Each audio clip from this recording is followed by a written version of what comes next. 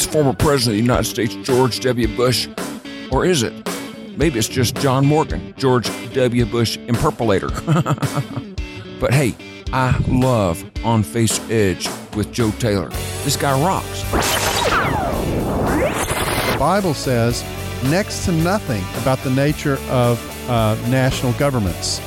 You have a lot of kings, that kind of thing, but it doesn't talk big government, small government, those kinds of questions. Those questions are not really addressed directly in Scripture. Oh, here we go. Darrell Bock, you are about to open up a whole can of worms. Hi, welcome to the 69th episode of On Faith's Edge.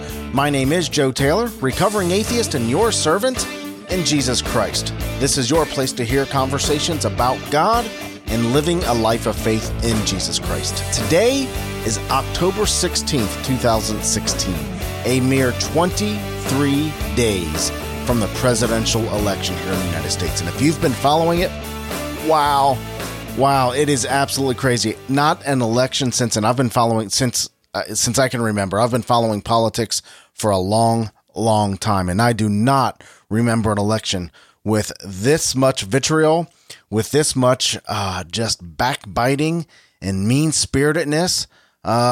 Frankly, both sides have some good points against each other. I'll keep my own political views to myself. I am just concerned about this election and the direction it is taking. 23 days away, back before Donald Trump and Hillary Clinton were the Republican and Democratic nominees, I sat down with New York Times best-selling author Darrell Bock to discuss his new book, How Would Jesus Vote?, where he asks us, do your political views align with the Bible? It's really an intriguing conversation that should cause us to take pause and think about how our faith informs our vote. Darrell is research professor of New Testament studies at Dallas Theological Seminary in Dallas, Texas. He also serves as professor for spiritual development and culture for the seminary's Center for Christian Leadership. He is the New York Times best-selling author of Breaking the Da Vinci Code. His special fields include the historical Jesus, gospel studies, and the integration of theology and culture. He is a graduate of the University of Texas, Dallas Theological Seminary, and the University of Aberdeen. We are in the throes of the 2016 presidential election. So it is very appropriate that I ask you on the show because you wrote a new book that is out now called How Would Jesus Vote? The last time I heard a title that good, it was by a gentleman by the name of Joe Battaglia, who wrote a book called The Politically Incorrect Jesus. With this election in 2016, politicians from all parties, as well as religious leaders, claim to know, with absolute certainty, I'd say in some cases, where Jesus and where Christianity stands on the most relevant political and cultural topics in the world today. How would Jesus vote? Let's talk about that. You wrote this book. Why? Well, I wrote this book because I looked at the political discourse that we're engaged in, which can sometimes hardly be called discourse or conversation, and saw the gridlock and said, how in the world do we deliver ourselves from the kind of tendency to have a fractured society and almost a kind of tribalism that is emerging from what I'm calling the politics of the flanks? And then I looked at the Bible and how the Bible approaches many of these issues, and I said, there's something strange going on here, because what I see is the left and the right, each, when they go for making moral arguments, appealing to the Bible in one way or another, but they're cherry-picking, both sides. They're introducing us to one theme that the Bible has and oftentimes ignoring another theme that the Bible has that's related to the issue. And that robs us of the discussion that we need to have. We live in a fallen world. The world's not perfect. The world is full of tension. And those issues usually involve making judgments about balancing tensions that exist in the various issues we face. And what our politics is doing is each side is picking one side of that debate and kind of parking there and hardly acknowledging the element on the other side that the other side is raising, that's a part of the conversation.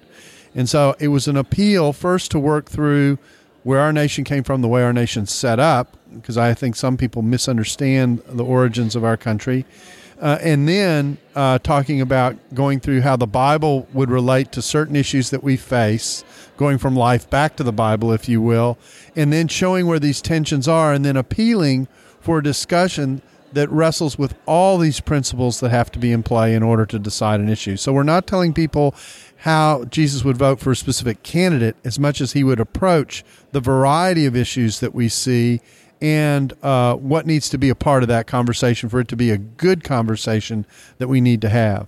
And then finally, two dimensions of that conversation that we need to pursue are thinking through what makes for the common good and what makes for human flourishing in society. And wrestling with those ideas is a part of the equation, the values that we bring as we wrestle with the application of how to love our neighbor well, a neighbor who may well be very different than me. What are the largest issues right now? We know the big political issues, or what we think are the big political issues, but what are the issues addressed in this book? Well, the book addresses the issues that you're hearing on the campaign trail: immigration, gun control, health care, wealth and poverty, war and peace, education, particularly education in the context of a growing globalized world. They're literally sexuality, family, right to life and abortion. All these issues are taken on. Racial reconciliation. I mean, it's a full list. And what originally motivated me in the book, as I was originally contemplating it, was I was going to put an elephant and a donkey at the top of each chapter, and I was going to put a check by one and an X mark by the other. And as we move from topic to topic, what was going to happen in the book is on some issues, one side would get the check. On the other side would get the check. But as I actually did the work, it struck me that something actually more profound was going on than simply deciding who was right and who was wrong. And that was this wrestle with the tension within the issues that really is what we're lacking in most of our political discussion, most of our political analysis, and thus we're robbed of really how to sort out and get to solutions that our society, our very diverse society, can function in and live with. There are a few issues that, in my opinion, are very important to the faith community. And the majority of our listeners are Christians, but we have a significant listenership that are not Christians, but are interested in these subjects. Let's start with immigration. Okay, immigration, I think, is one of the issues in which the greatest injustice in the discussion has taken place. Biblical principle is a nation has a right to form its laws, to decide what kind of people it's going to be, to expect people to follow those laws. But the tension is the compassion that's supposed to be shown to the foreigner. The Old Testament is literally packed full of passages, passage after passage, urging compassion on the foreigner. Remember, Israel, you were slaves in Egypt. You should not treat people like you were treated when you were in Egypt, that kind of thing. How do you balance those two things? And then the misinformation on immigration reform, to me, is one of the travesties of our current political discussion. People want to build a wall and think that will solve the problem. That doesn't help us deal with the 12 million people who are here. Some people say, we'll deport all the illegals. You're going to break up families, some of whom have been here for multiple decades. Is that a very compassionate way to think about a solution? Isn't there a better way to fix our system and to incorporate those who are already here without it being amnesty? And the answer to that question in the immigration reform movement is yes. They are arguing, if you look at the latest bill that was proposed before Congress, that people who are here illegally would pay a fine with time, and would pay for the crime rather with time and a fine, and go to the end of a line in order to get assimilated into citizenship. That's not amnesty. Amnesty would simply forgive them and give them a path. So here we're balancing two tensions: the right of a nation to expect its laws to be followed and to have its laws honored. Okay, you do that by having people pay a penalty for the immigration, for their illegal immigration. But at the same time, you work to assimilate people. You bring them economically into the system as opposed to being underneath and underground on it. You figure a way to get them assimilated, etc. Now, what's complicated the immigration discussion more recently in the last 18 months is the additional security concerns that obviously are important to that discussion. That's also a biblical concern as well.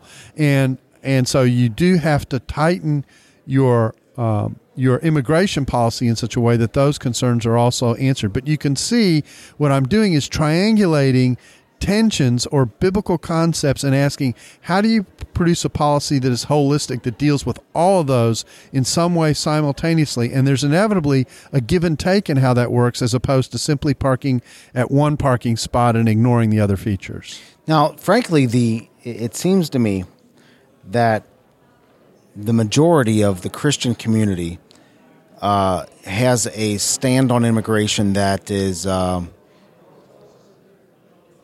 not as compassionate. I think that's true, and I also think that they're blind to mission in the process at the same time. And the Bible does speak clearly about how to treat a foreigner. Yes.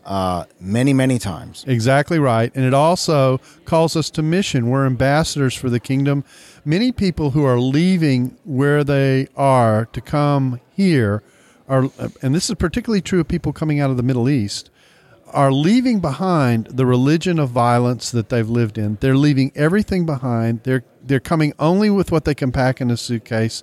They're coming to a country where they don't even know the language and culture, and they're willing to risk that to land wherever they land, whether it be in Europe or here or wherever they might go. That tells you a lot. That means that they're open to looking for a new way of living. That is a tremendous opportunity for the church to engage people who they would have probably had to spend thousands of dollars to reach those same people if they had stayed where they were. And so that's a hidden aspect of this immigration discussion that I think the church often misses. You know, it's interesting, too, because the opportunity firms itself up by understanding that the vast majority of immigration issues come from Mexico. Mm-hmm. And the Mexican culture has a strong Catholic strong foundation. family values. Strong family values. Yep. And the Christian community has a chance to build on that. Yes, absolutely. So we're going to talk a little bit later, because there's a couple other subjects, but we're going to talk a little bit later about how to separate what the Christian community should do and the government's role in this issue. Well, you want me to talk about that? Well, I think I do. Go ahead. Okay. I do. But I think that we need to kind of discuss that in general with all these subjects, because there's two ways to look at this, Daryl, and then the third way. Okay. The two ways that I look at it are, okay, we have the government's role, Right. and then we have the church's role. Right. They are not the same entity. No. One, there's a way our government was set up. It was set up to be diverse and have a diverse culture. It was very, very clear. Now, it was set up at a time in which the Greco-Roman values underneath it drove the pursuit and discussion of religion and virtue in our culture early on. That's changing and has changed. And I don't think there's ever a way to go back, because our world is simply too globalized to go back. I like to illustrate it this way. When I went to high school, there were probably 3 first languages in my high school. When my son went to high school, he graduated in the early 2000s, there were 179 languages in his high school, first languages. That tells you a lot about who your neighbors are and who's already here, and who you have to live with, who your neighbors are, how you have to relate, the world views that are wrapped up in that, et cetera, et cetera, et cetera. So there's no going back. But we were set up to be a diverse nation, and we have a contested public square, which is what politics is all about. So that's the first thing. You have to understand that. The second thing is that the Bible says next to nothing about the nature of national governments. You have a lot of kings, that kind of thing, but it doesn't talk big government, small government, those kinds of questions. Those questions are not really addressed directly in Scripture, which means you got an open field in terms of how those entities relate to one another. That's important, because many people come to these discussions with the government question being the first lens they apply to the conversation. Third thing is that the commitment that God asks Christians to make is to manage the creation well, and to think about how you love your neighbor, to represent the gospel in the midst of doing that, and to try and pursue as much as possible, as much common good as you can with someone who's different than you. So in the pursuit of human flourishing. So those are the principles or the values that wrap around any issue that you present. So it's in that context that we have these discussions. So you raise the question of government and church being different entities. They are very different entities, which means you have to understand the limitation of what politics can do on the one hand, what it can and can't do. I tell people, if you want to see what good laws look like with people without hearts, read your Old Testament. That's why we got the New Covenant. Okay? All right? So good laws by themselves won't do it. Politics can't do everything. That's why the mission of the church is so important. But the mission of the church is reinforced by how we engage in society, the care and compassion that we show when we talk about God loves you and has a wonderful plan for your life. How do we actually show that to people in the way that we live? This is a holistic view that we're talking about. And then alongside of it, the realistic question is, can the church do everything that's needed in terms of human needs that is out there? I think the answer to that question is no. Most governments in the world that operate with a population do something to help their population that's struggling and is in need and reaches out to the marginalized, etc. So I think that is a role of government. The question is, what can you do and what can you afford? How would Jesus vote? And this is all wrapped around that question. Yes. When it comes to the subject of abortion. Great question, and it's different than most of the issues that we're talking about. Because in this particular case, the Bible is especially clear about the protection of life, about the sacredness of life. That's the core value. And I don't think there's any biblical debate about the fact that abortion is wrong morally and biblically. So it's not like the whole host of other issues that were mentioned. But then the question becomes, how do you practically, in our political system with the different worldviews, deal with that reality? Well, you can go for an all-or-nothing policy in which you try and rule out every single solitary abortion. That's what we've been trying to do for the last 30 years, and look where that's gotten us. Short answer is not very far. Or you can talk about virtually all the medical evidence says and defines life as beginning at some time very early on in a pregnancy. Christians believe it happens immediately, okay? But most people have it somewhere very early. Most of our laws today allow abortions far after that time point. Why not move to try and scale back what we do in a broad basis back to closer to the points of where the consensus on the science is, and then go from there in terms of the rest of the discussion? That would be how I would have a Christian think about abortion. Yeah, you make a good point. Start where there's common ground. Mm-hmm. Start where there's common ground. One point that you hear about the abortion issue is, what about the mother? Mm-hmm. Where is your compassion for the mother? Mm-hmm. What can the church do, and what would Jesus expect the church to do, the men and women of faith, when it comes to the mother? Especially if you're dealing with an unwanted child in one way or another. Is it out of a broken family situation? Was it a casual relationship, et cetera, where the mother may not want the child? Most of the push in aborting children is because of those kinds of circumstances. Maybe you have a very, very young mother who, 14 or 15 years old, that kind of thing. What I argue for in the book is that there are lots of people around who want children who can't have children. Why not ask the mother to bear the burden of bearing the child? It is a sacrifice from the standpoint of liberty, the way we normally talk about it. But then make it easier for people to adopt those children and take care of them from that point on. You don't have an abortion then. The child comes into the world. There's nothing morally improper about that way of care, and you've lessened the amount of abortions that you have. And I think we ought to make it easy for those kinds of adoptions to take place, and for those kinds of families who want children to be able to care for one. Good point. Now, this is an interesting subject that you cover in the book that doesn't seem on the surface to be a biblical issue, mm-hmm. and that's gun control. Absolutely. In fact, that's where the chapter begins. How can you talk about guns? There were no guns in the Bible.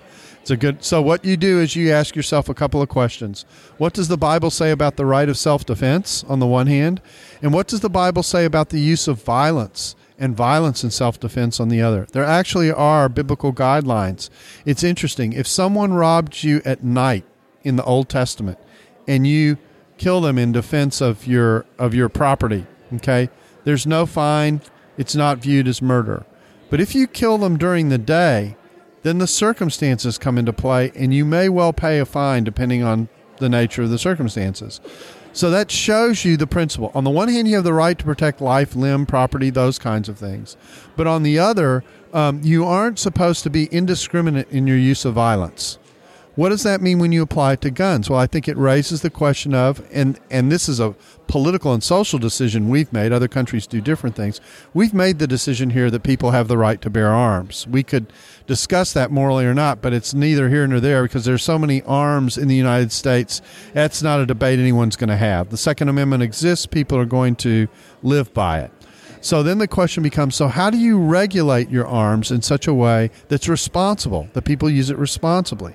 I like to use the analogy of to ask people for background checks or to see if they're qualified to use their guns, if they're mentally capable. That's no different than asking someone to get a driver's license in order to drive a car, because you realize that with the responsibility, there comes a risk and a danger because of the nature of what's being used. So I don't see it as an assault on the Second Amendment. And I don't think biblically it would be viewed as an assault on the Second Amendment. Of course, the Second Amendment isn't even in the Bible. To ask people for good background checks, to make sure that people who buy guns, even at gun shows, are not immune from those checks, to ask that people have a good psychological background in order to be able to bear an arm so they can do so responsibly. Those kinds of things that aren't about whether or not I own a gun, but whether I am, if you could say, qualified to own a gun. And then the second discussion that's a little more controversial is what size of weaponry should we allow? You know, does everyone need, you know, an AK weapon of one kind or another? Does that, or is that something that should be regulated? I think those are public square discussions about what we as a society are comfortable about in terms of the bearing of arms. Now, the response on all this is, well, a criminal's going to try and violate the law. If they want a gun, they can get one. Very, very true. It's a very, very fair point. But you're also trying to create laws that deal with things like instinct killings or killings that come out of depression or suicides or those kinds of things. So creating a system that can get in the way of impulse killings and those kinds of things, it seems to me, is something that is a responsible step when it comes to thinking about gun control.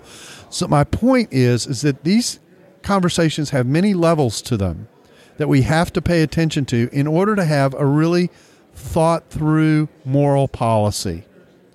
And we deserve those discussions, not a simple one-size-fits-all slogan kind of campaigning about the issues that actually obscures us from the levels that these conversations deserve to have. We need a different kind of dialogue. A person has the right to defend themselves. Mm-hmm. But you're right. They have the right to defend themselves, but it's not indiscriminate. That's right. And I think that's very clear, especially in the Old Testament. But when it comes to the Second Amendment, this may not be so much of a biblical issue as it is a 30-second commentary. Okay? So grant me some grace here, brother. Okay, all right. It seems to me that the Second Amendment is less about the right for a person to defend themselves and more about the right for a person to defend themselves against a tyrannical government. So having said that, should we have the right to defend ourselves against a government shouldn't we have the right to defend ourselves against a tyrannical government in the same way that the tyrannical government could oppress us? I think the answer to that question is yes, that we would have that right. I also think, notice the distrust that represents, which is not healthy for our society in the long run. So I'm not sure America qualifies in terms of the level of tyranny to merit that level of distrust, although I understand why it exists. I mean, that's why they fought against the British and, didn't want to have a king. But think about it the other way, too. Are you really at a militia level, at a popular militia level, going to be able to stop a government that spends trillions of dollars on defense if it really wanted to apply itself? Right. Get real. Very good point. So let's talk about racial conflict. Another different issue than the ones we've talked about. I've said some have tension, some the Bible is clear. Here's one where everyone agrees on what the goal is.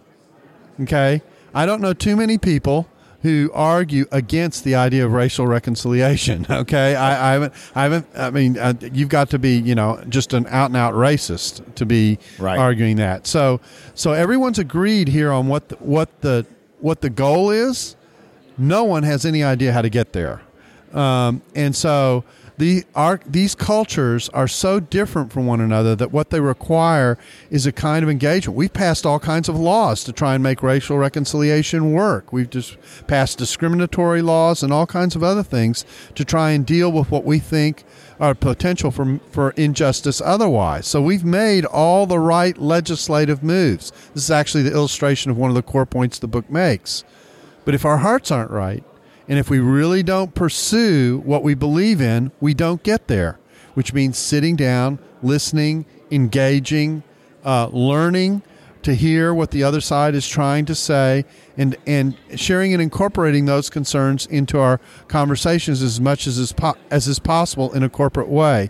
In fact, one of the things that's consistently happening with all the issues that we're talking about is we're asking people not to think of their own self-interests, okay, which produces tribalism, but to think about what it means to care for their neighbor and to engage with their neighbor. When you turn the arrow outward, you have a better chance for a more healthy society.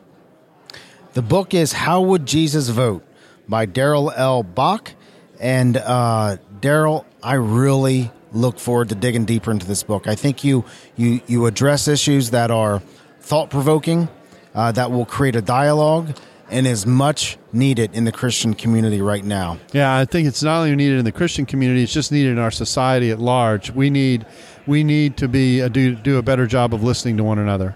Darrell, can we talk a little bit about your faith? Absolutely. You're a Christian. Yes. How did you come to believe in Jesus Christ? Didn't grow up in a Christian home. In fact, my family came out of a Jewish background, but I didn't know I was Jewish until I was 13 years old. My parents left Judaism right before I was born, told their families that they were leaving, and lost all connection with family as a result.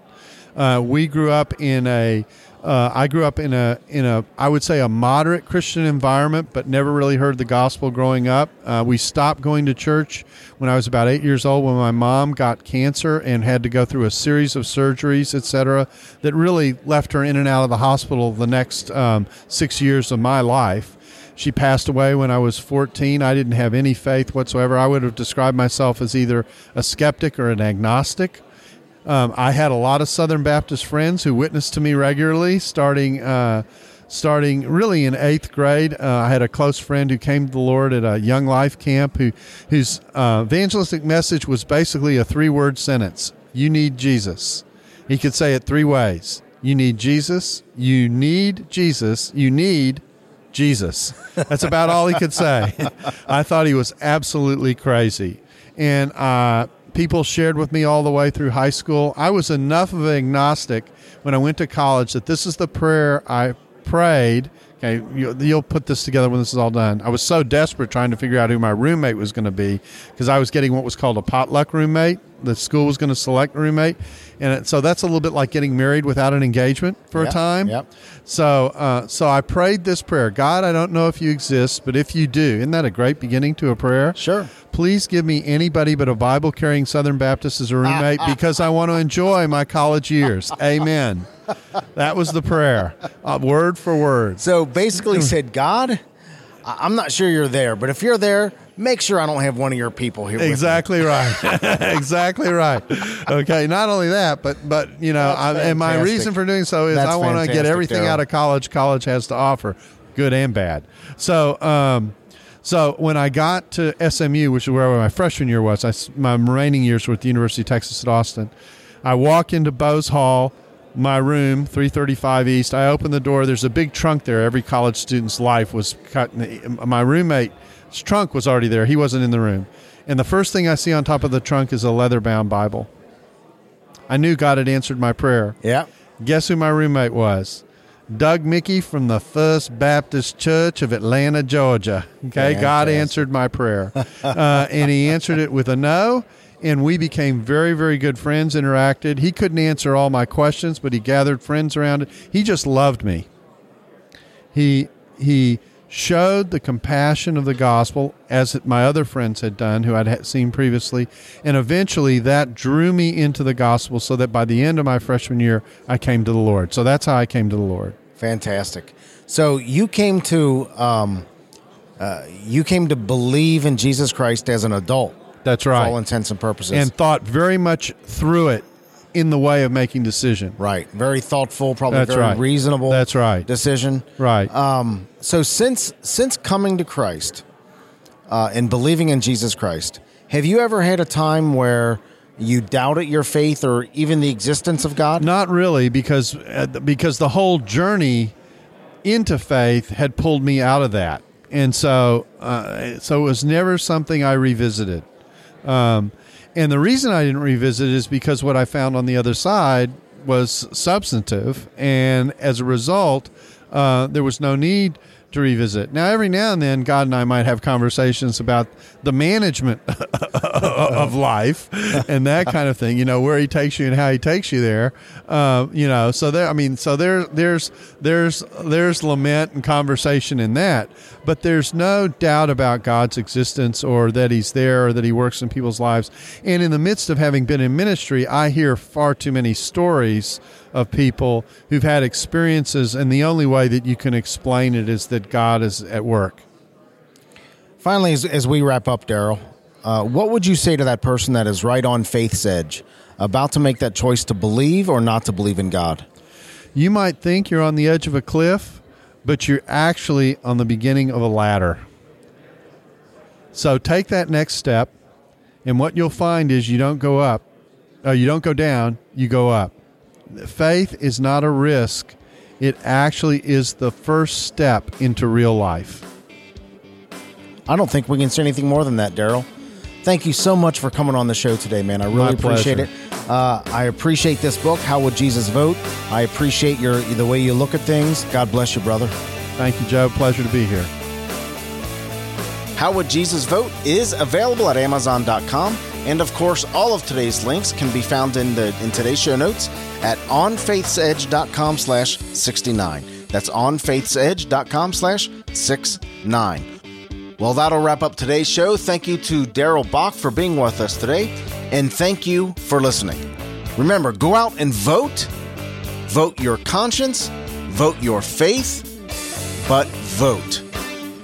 Thank you for listening. You mean a lot to me. You mean a lot to this show. Remember, God is real.